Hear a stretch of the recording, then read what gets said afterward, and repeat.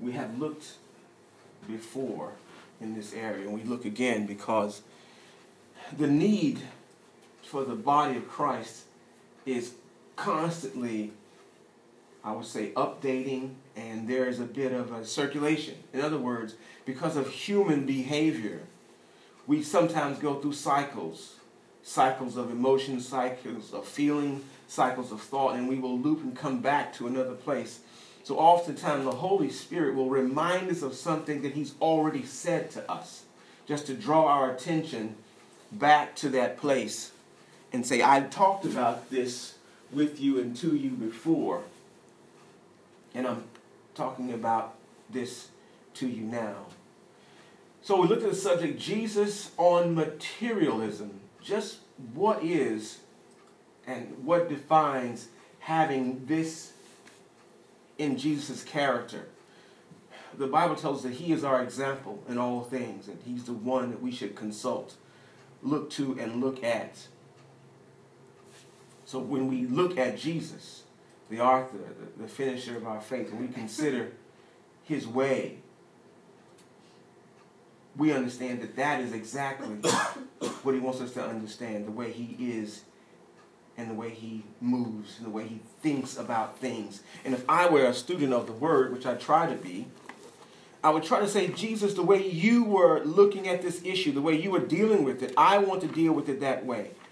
I want to look at, from your perspective, how you felt about the things you were encountering, so that I myself might be able to walk more steadfastly in your way. Matthew chapter 6, verse 24.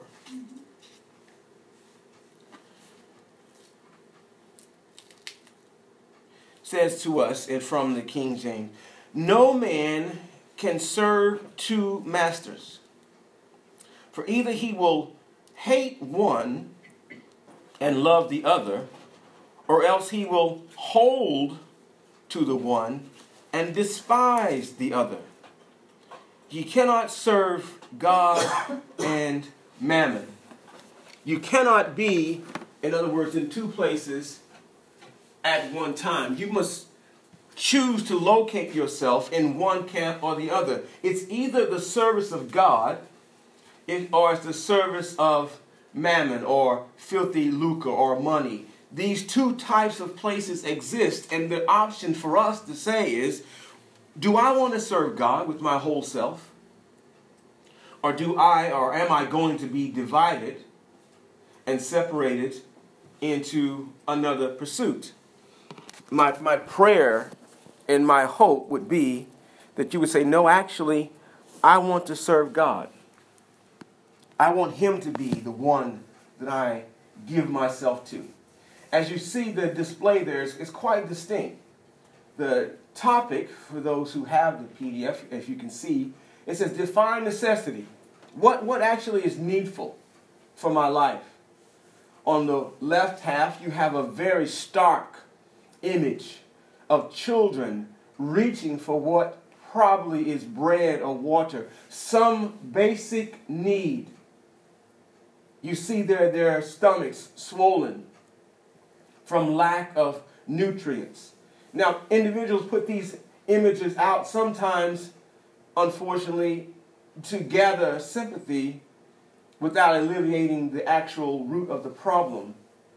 But we're showing this as a contrast between someone who says, what I actually need is food and water.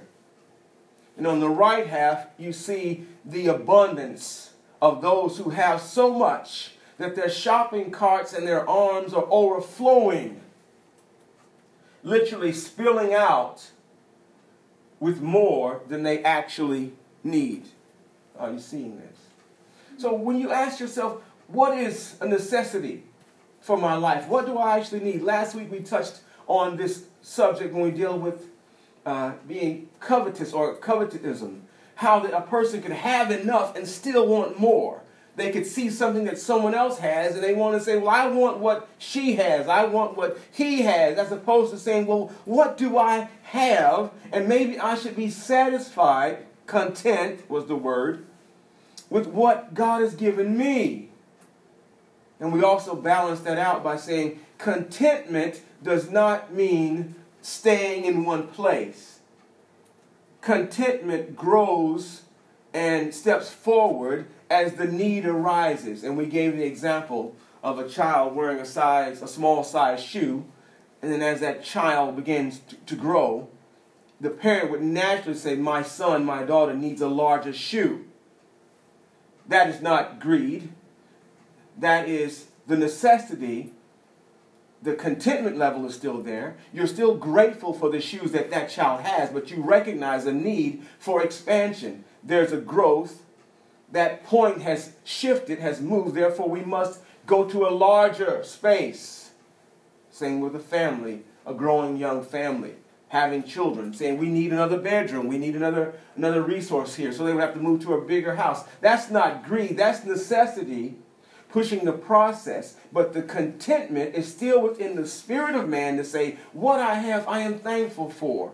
So your progress is within the confines of contentment. You never leave contentment. So the step beyond that covetous area is what we call materialism. Materialistic, someone who is plugged into the physicality of every single thing. It's more important to them to have the materials than to have the substance or the spirit of what they're doing. We use as an example a group of individuals, as you can see in the next slide there, what a scribe is or what a scribe does. In Jesus' day, this person was literally someone who was looking at the scripture themselves, translating for the people the manuscripts and presenting to them what God had given through the prophets, having the record of the prophets in tow, going about the law of Moses, having that also in tow, saying what is and what is not in the mind of God. Luke chapter 20. Jesus, again, being our example, had some very keen observations. And from his observations, again, we take our point of paying attention to what he's doing. Let's see, 246. Let me go back a page here. So Luke chapter 20. Okay, stuck together. There we go. And 46. Beware of the scribes which desire to walk in long robes and love greetings in the markets and the highest seats in the synagogue and the chief rooms at feasts. Verse 47. Which devour widows' houses for a show, make long prayers. The same shall receive greater damnation. Now, you say, well, Jesus, you have a funny way of looking. This is a person who is in an official office, and you're looking at them in a way that we would not expect. But what Jesus is understanding is that the original functional position of the scribe was to faithfully translate and to record the prophetic words, the words from God to the people. And that's a very basic function. But what they had become over time were persons who were sitting literally in opposition to the people, sitting as it were above them, because they were the ones with the responsibility for communicating, quote unquote, what God is saying or what the Word is saying. They become very pious, very insulated, very controlling of the information, and seeing themselves as ones who were above the people, apart from them, and therefore had no reason to follow the very scriptures that they were transcribing. So Jesus is seeing this process, saying that is not the original intent or intention. You have moved away from your purpose and become another type of character, which is causing you to behave in a way that's not conducive to the plan. Are you understanding? So when Jesus talks about materialism, it's not just one physical place. It goes across the board. You can be materialistic in your attitude, even with regard to your position, whether in the body of Christ or in the world. That your connection with that function is so materialistic that the actual spiritual point and the spiritual motivation has gone out. He says in Matthew 23:13, "But woe to you scribes, ye Pharisees, you hypocrites, for you shut up the kingdom of heaven against men. For you neither go in yourselves, neither suffer ye them that are entering to go in." Again, so from having a position where you're supposed to help and assist people to get closer to God, the scribe had become one who was instituting, especially the Pharisees, and bringing in additional laws and rituals from their own perspective, changing, therefore, what the people of God should be seeing from God into something else. So when Jesus, I love the way he moves, if he were to walk into this room or any other, within a scan, everything is red. Everyone is red. Every condition is red. There's nothing outside of his preview. There's nothing outside of his observation. And so he saw in a moment what had become a religious system, not its intended purpose. And this is what I love about God, the Creator. Everything that he has made and created has its function and purpose, and all I need to do is ask him, Daddy God, what is the true function? If I said about the church, how do you want the church to function? Let me begin with myself. Daddy God, how do you want my life to function? Look through me right now and realign and adjust me where I need to be adjusted. Am I being materialistic in this area or that area? Am I thinking in a carnal way so as to pull myself out of the center of your focus? Hence, when we pray, we realign ourselves with the Spirit of God by saying, Daddy God, you lead me and guide me into all truth. So when Jesus comes into this picture here, he's addressing the scribes and he's giving them a woe and a rebuke and saying, look, you're being hypocritical. You're shutting an avenue that I want open. You're blocking and you're preventing people from seeing the true method of God, reasons of God, ways of God by your actions and your activity. I never intended for you to swan around in your long robes like you were the most important person in the room. We saw it back in the day in our human development. We would see on Sundays certain persons coming to the church. It was like a fashion show. People were wearing all kinds of arrays and getting and gaining attention, and people were in awe. They were impressed by the alligator shoes or I don't go to too many different brand names, but all the brand name suits and the everything was a gala. Everything was the spectacle was so great. The light of the person was so bright that you couldn't see Christ. All you could see was the display, the array. We have the same effect with some of our cathedrals, made in such an opulent way that the viewer, we'll see that a little bit later in this story, is drawn into the materialistic. You see, if your display is such that people are hawk up. I remember one time, by the grace of God, this was in my youth.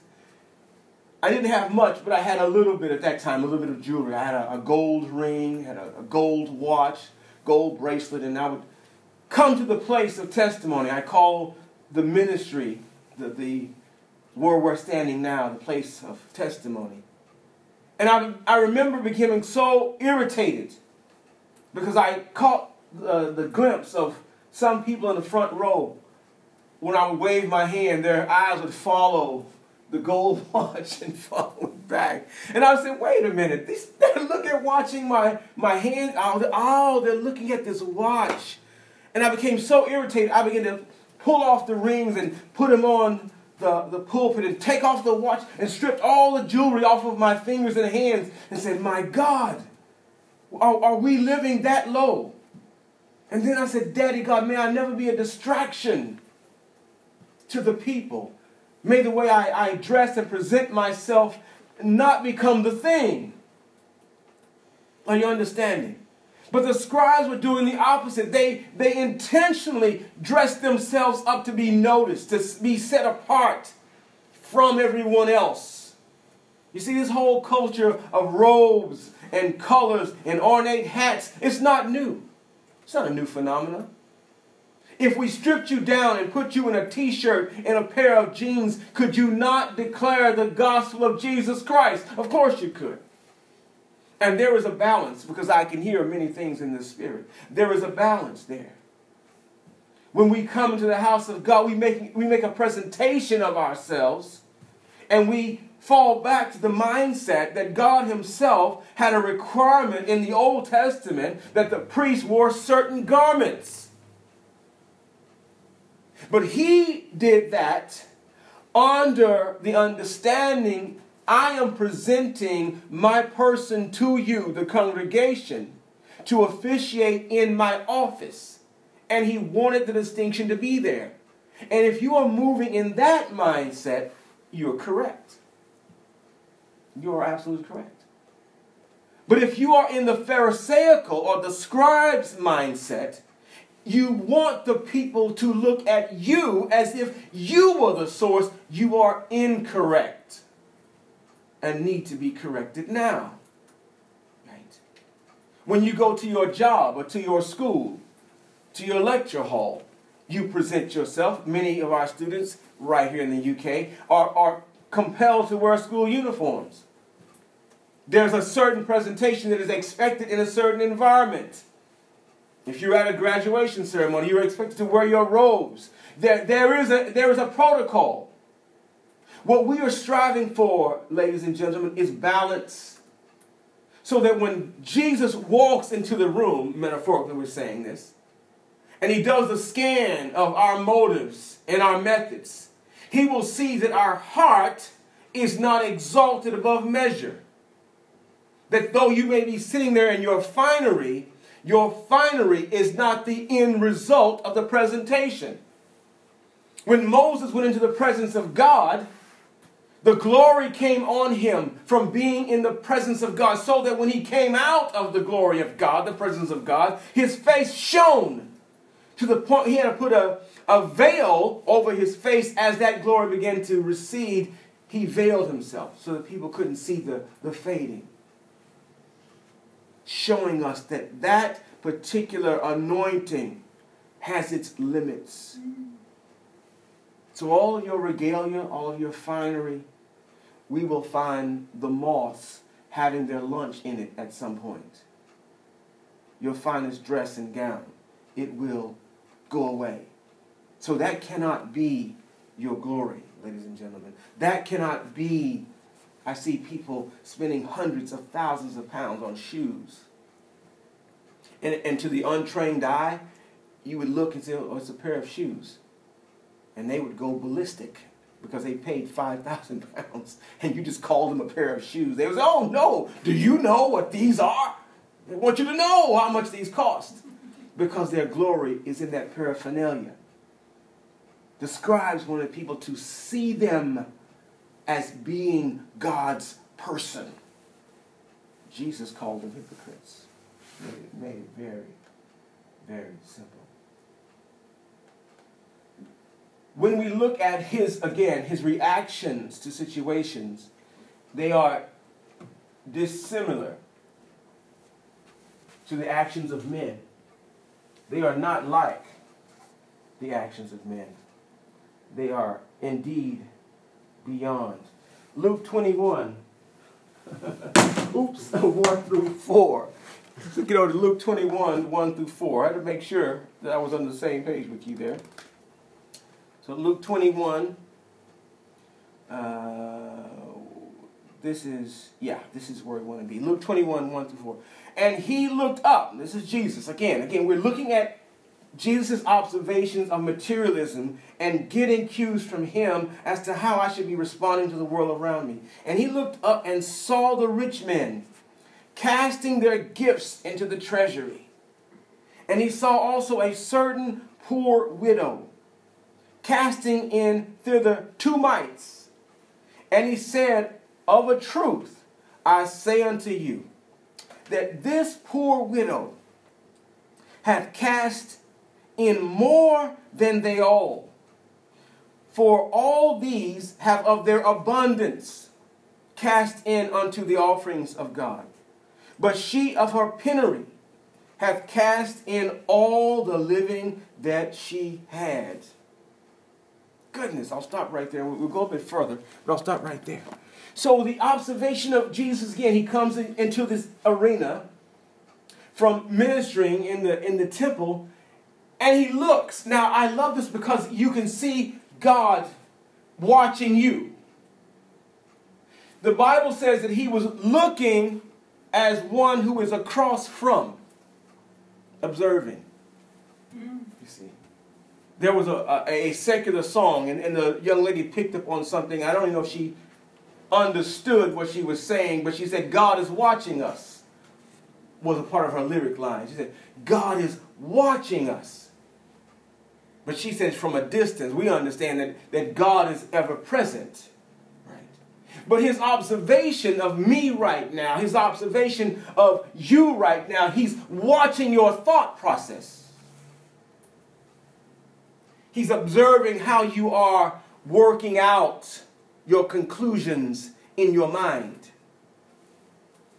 This is for the present hearers and those who will hear online later and around the world whenever.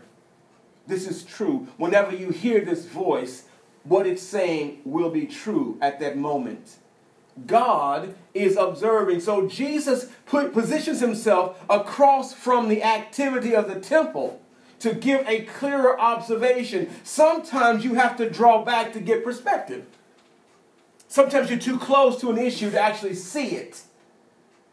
You need to step back a bit and ask the Lord, show me what you're seeing right now. Daddy God, make me understand what it is. So he observed 2 types of persons having action in the temple. One would be called rich, well off, lacking no material substance, having the wherewithal to do what they want. We would say they have disposable income in our day. If you don't want to say rich, if it sounds too posh, just say they have disposable income. They have money and to spare. The other person he observed was someone who was not living on that level. Someone that the Bible does not tell us where she came from, and the Bible does not tell us where she went. The Bible does not tell us at all, yes, does not tell us at all what kind of condition she was living in, except there was a state of poverty surrounding her to the degree that she was only able to lay her hands on 2 mites. We understand that those 2 mites are the smallest of the Jewish coins. We would say a penny. We would go in our pocket and pull out a copper, as they say. Pull out a copper and throw it in. So she went to the very depth of what she was controlling to produce an offering. Now, I can't tell you the number of times I've heard this message preached about this widow's mite. Sometimes it's been right, sometimes it's been wrong. But let me tell you what the Holy Spirit is impressing on me right now about this observation. Jesus does not attack the rich for being rich. You need to hear this. Thank you, Holy Spirit. He's not attacking the rich for having riches. You won't see that in the text. It's not there. He didn't say those bad rich people. No. What did he say? He observed what they gave from their riches. He didn't attack the state of being rich. So for those who say, oh, you don't believe in prosperity. No, I don't believe in a hyper-prosperity message that's not biblical. No, I don't believe in that. I believe you ought to be prosperous in God, of course.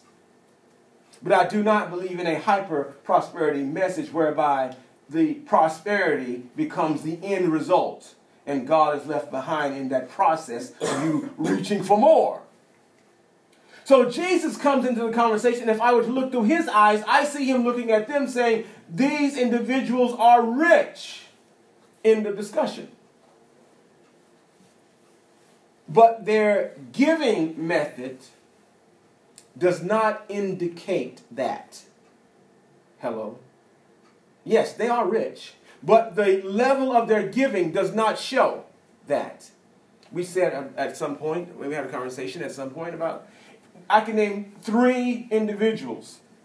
One of the Rothschilds, I believe, Mr. Branson here in the UK, and I think it was a Microsoft mogul, Bill Gates. Those 3 persons could feed the world. That's not counting the rest of the 1%. Just those 3 individuals could feed the world. Could completely wipe out, in some cases, poverty. 14 hours. Amen. Put systems in place that would completely bless and magnify the situations of some. So you have to ask yourself, if God is adjacent to or apart from or watching the behaviors of the humans he's created, do you not think that he sees the amount of wealth being held by the 1% juxtaposed to the 99? Saying, you are rich. I'm not attacking that. Yes, you are. But your giving does not reflect what you have. Your giving reflects the state of your heart. Jesus on materialism. I see what you have. And I also see how you handle it, how you present it, how you like to display. This is the person who says, I want you to know I'm driving my Range Rover, Phantom, whatever, by you, but I'm not going to stop and give you a ride. But I want you to know that I have it.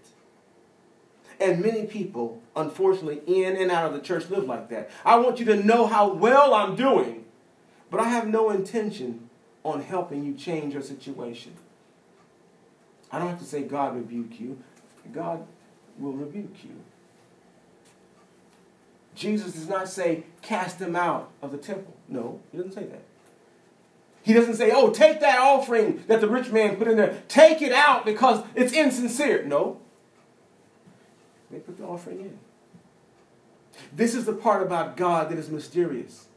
Though he has the power to intervene at any point in any human activity, and he could have stopped them cold in their track, could have paralyzed them. He could have caused them to fall over backwards dead if he wanted to. He's God. And being supreme, he has the power to do whatever. But he does not, because he has set a day of judgment in advance. And that day will come. And on that day, he will replay the record of you ignoring the poor, ignoring the needy, being so tight, so stingy, so selfish with your wealth and your jets and your boats and your ocean liners and all that you have. And walking past every person you could have blessed on that day. You'll play the tape and you'll see. I had the ability to bless so many people. But I wouldn't do it. Why? I was too materialistic. I was too selfish. I was too busy focused on getting my own.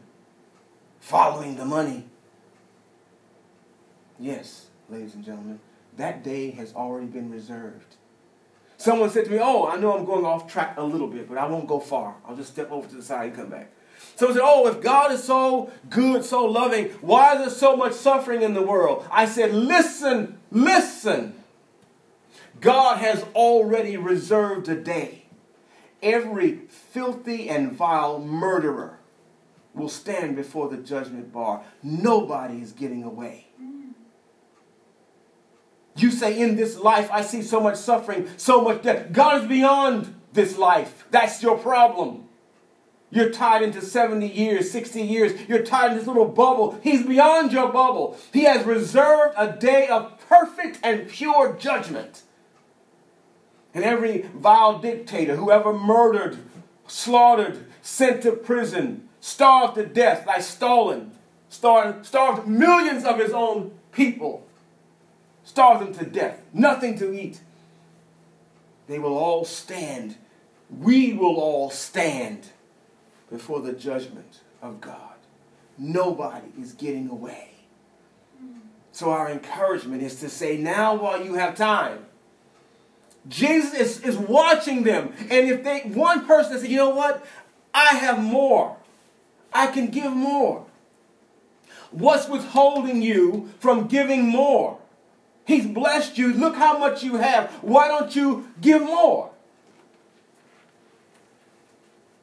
Any one of them could have changed at that moment and said, you know what? I'm going to give more to the church. And I'm only saying because it's in Scripture. You don't have to come to the church to give. And if you think you have to come to the church to give, that's another level of deception. Anywhere in your neighborhood, in your community, in your family, there is always the opportunity to give. And not just money. Time, love, consideration. Any resource that God has blessed you with, you have an opportunity to give it. No one's stopping you. What I understand about the Father is that as I am giving, He is giving me more to give. My hand never runs out. The more I give, the more He gives me to give. And it's not a racket. It's not a system. It's a relationship. I'm dealing with a God who gave His only begotten Son. He gave everything. I'm dealing with a Son who gave His life. He gave everything. And as I'm moving into that relationship with God, away from materialism, I find out I am more a giver. I am more like the true nature of Christ that is in me. I don't need a death threat over my head to give. I don't need a curse swinging over my head to give. I don't need a threat of punishment to give. That's all under the law. We're not living under the law. I don't need that to give. I can't measure the amount that God has given and is giving and is giving. So why should I withhold when I have the power to give? The widow, she had the message. She did not know Jesus was standing over there watching her. This is what I love about God. When you're doing right because it's right, the Father is observing what you're doing. There are no secret tears. You think you've cried and nobody saw. That's not true. God was right there, catching every tear. It's in the fabric of His memory. Every time you muttered a prayer in silence. Every time you turn your face to the wall. Oh, they didn't see. No, we didn't see. But the one who actually counts, He saw. Oh, yes, He did. Oh, yes, and He sees now. Those who are listening to this message, whatever that private prayer is in your spirit, God is listening to you. We don't know because the story doesn't tell us. But this little woman comes there. What, was her hand trembling? We can be looking at the miracle of God and not even recognize it. The disciples were looking at people. Jesus was seeing into motives. The story doesn't tell us. This little woman could have just gotten off the bed of affliction. The doctors say you won't be walking next week. And there she is putting in 2 months. She could have just lost her son. Anything could have happened. We don't know the background of her life. We don't even know what was she going back to. Scripture doesn't tell us. God knows. At that very moment, she made a decision. I am going to give because I love God. I don't care if anybody sees me. I'm not going to hide my offering and slide it into the thing so nobody knows I put 2 mites in. Daddy God, this is all I have. This is all I've got.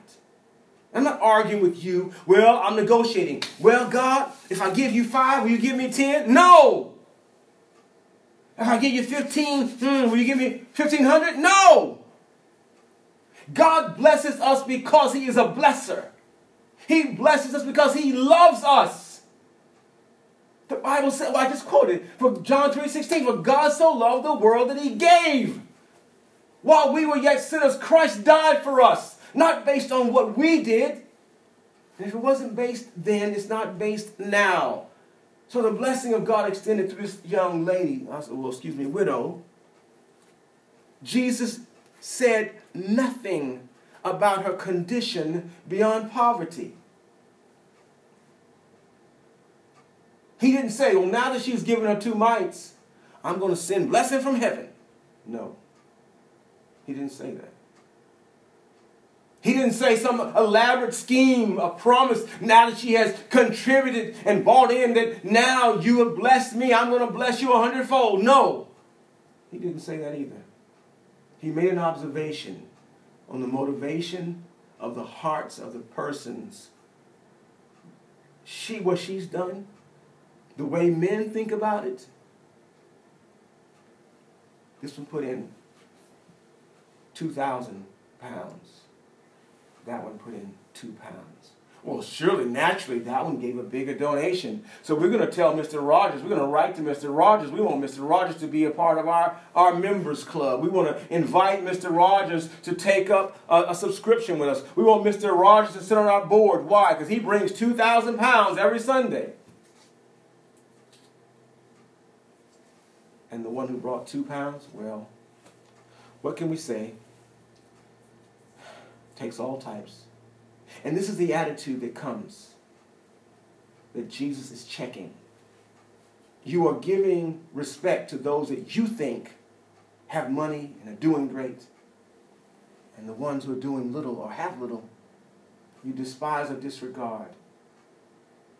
And Christ is checking his own body on this. What you're calling more? No. The one who came and gave everything. You see, it's in relation to your resource. Her giving her all, that's 100%. Compared to you giving maybe 1 or 2% of your abundance. She has actually outgiven you with the 2 mites. She's done more than your big 2,000 pound offering over here in the eyes of God. Why is it that way? Because heaven is not broke. Heaven doesn't need your money. So you bringing 10,000, 2,000, 200,000, that's not impressing heaven. Heaven is not moved by that. Your spiritual connection to what you're giving, that's what God is looking at. And if you are sitting there, a millionaire with resources, and you are giving, feeding the poor, blessing the homeless, God is saying you are giving greatly. But if you're doing nothing but building up yourself, another house, another mansion, another whatever, you're giving nothing compared to someone who is bringing their all for God. Do you understand? This is the level that he takes us to. This is the level that he takes us to. So God's perception or godly perception versus the human perception. We said we're going to read a bit further there. And I will do that now. Verse number 5. Again, Luke 21:5. And as some spake of the temple, how it was adorned with godly stones and gifts, he said, as for these things which ye behold, look at that, which ye behold, the days will come in the which there shall not be left one stone upon another that shall not be thrown down. That's verses 5 and 6. So Jesus understanding, I know what you're looking at. That's amazing. You can't fool him. You can't say, oh, I wasn't watching that, God. Yes, you were. And the way you were looking at it, I know how you were looking at it. I know the thought that was going through your mind while you were staring at the opulence. While you had your eyes on that other lady's handbag or that other man's car. While you had your eyes full of materialism, I was looking at your spirit. Seeing the lust in you to want to have that.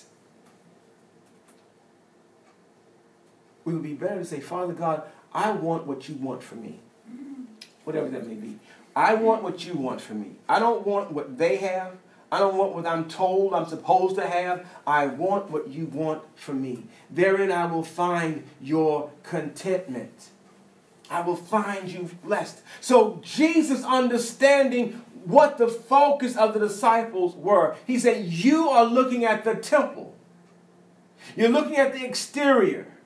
Your eyes are filled with wonder at the architecture. You're in awe of all of this stuff.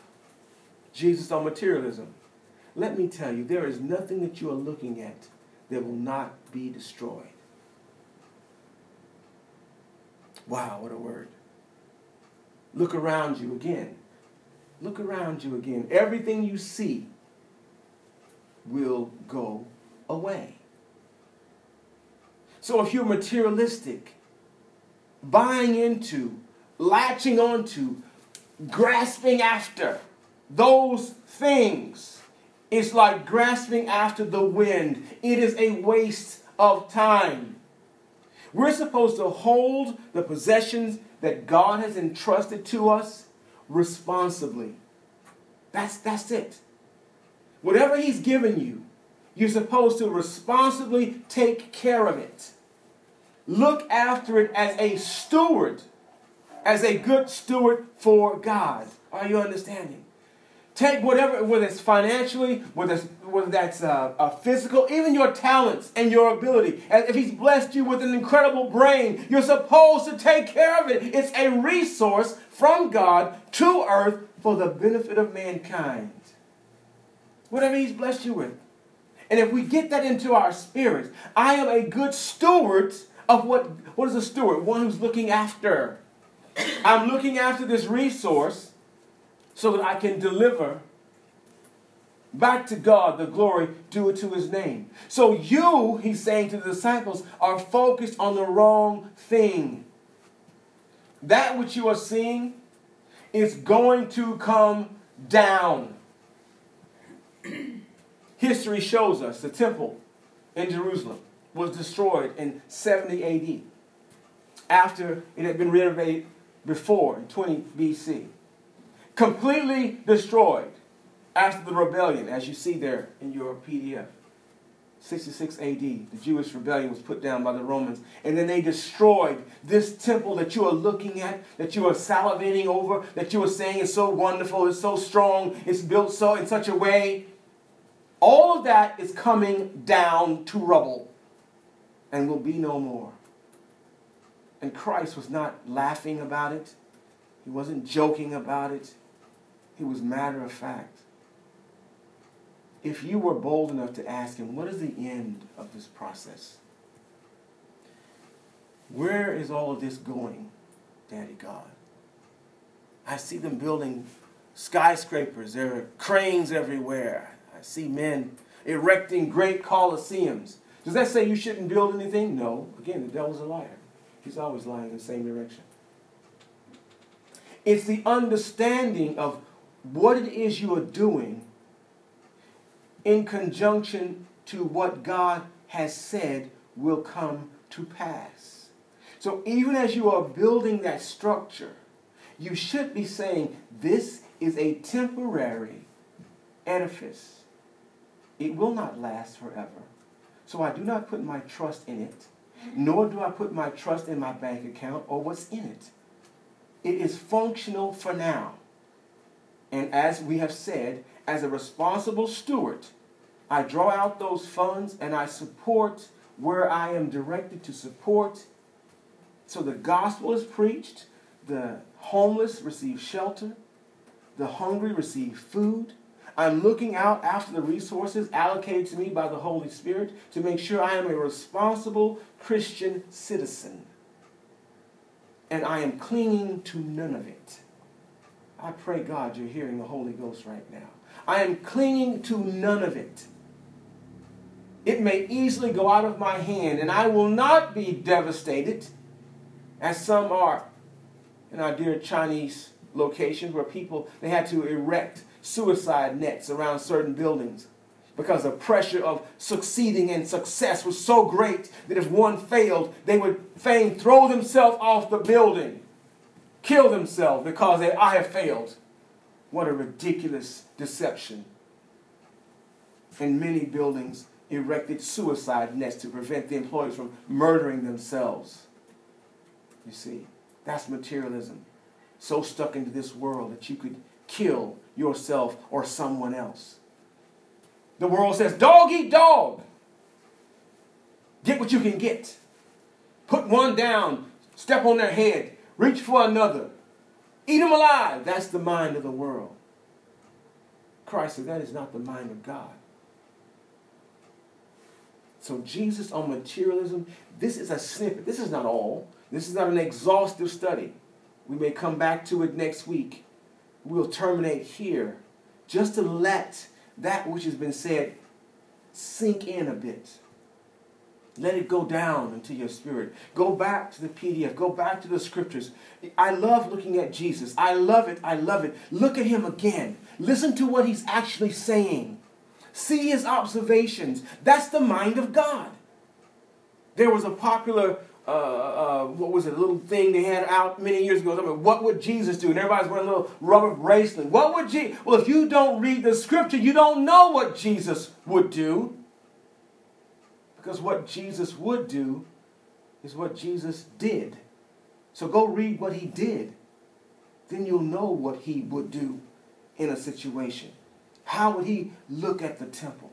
How would he see the process of giving? How would he observe the interaction between one human being and another? What Jesus, who is living in you by the Holy Spirit, is talking to you now. Say, look through my eyes. See what I see. Don't be colored by religion and doctrine. What does the Bible say about me? And what did I say in the scripture? We say, Father God, we want to follow you. Let's rise together and receive this word.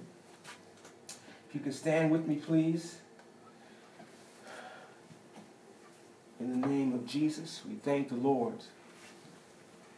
for the grace he's given us. We thank you for the power of the Holy Spirit.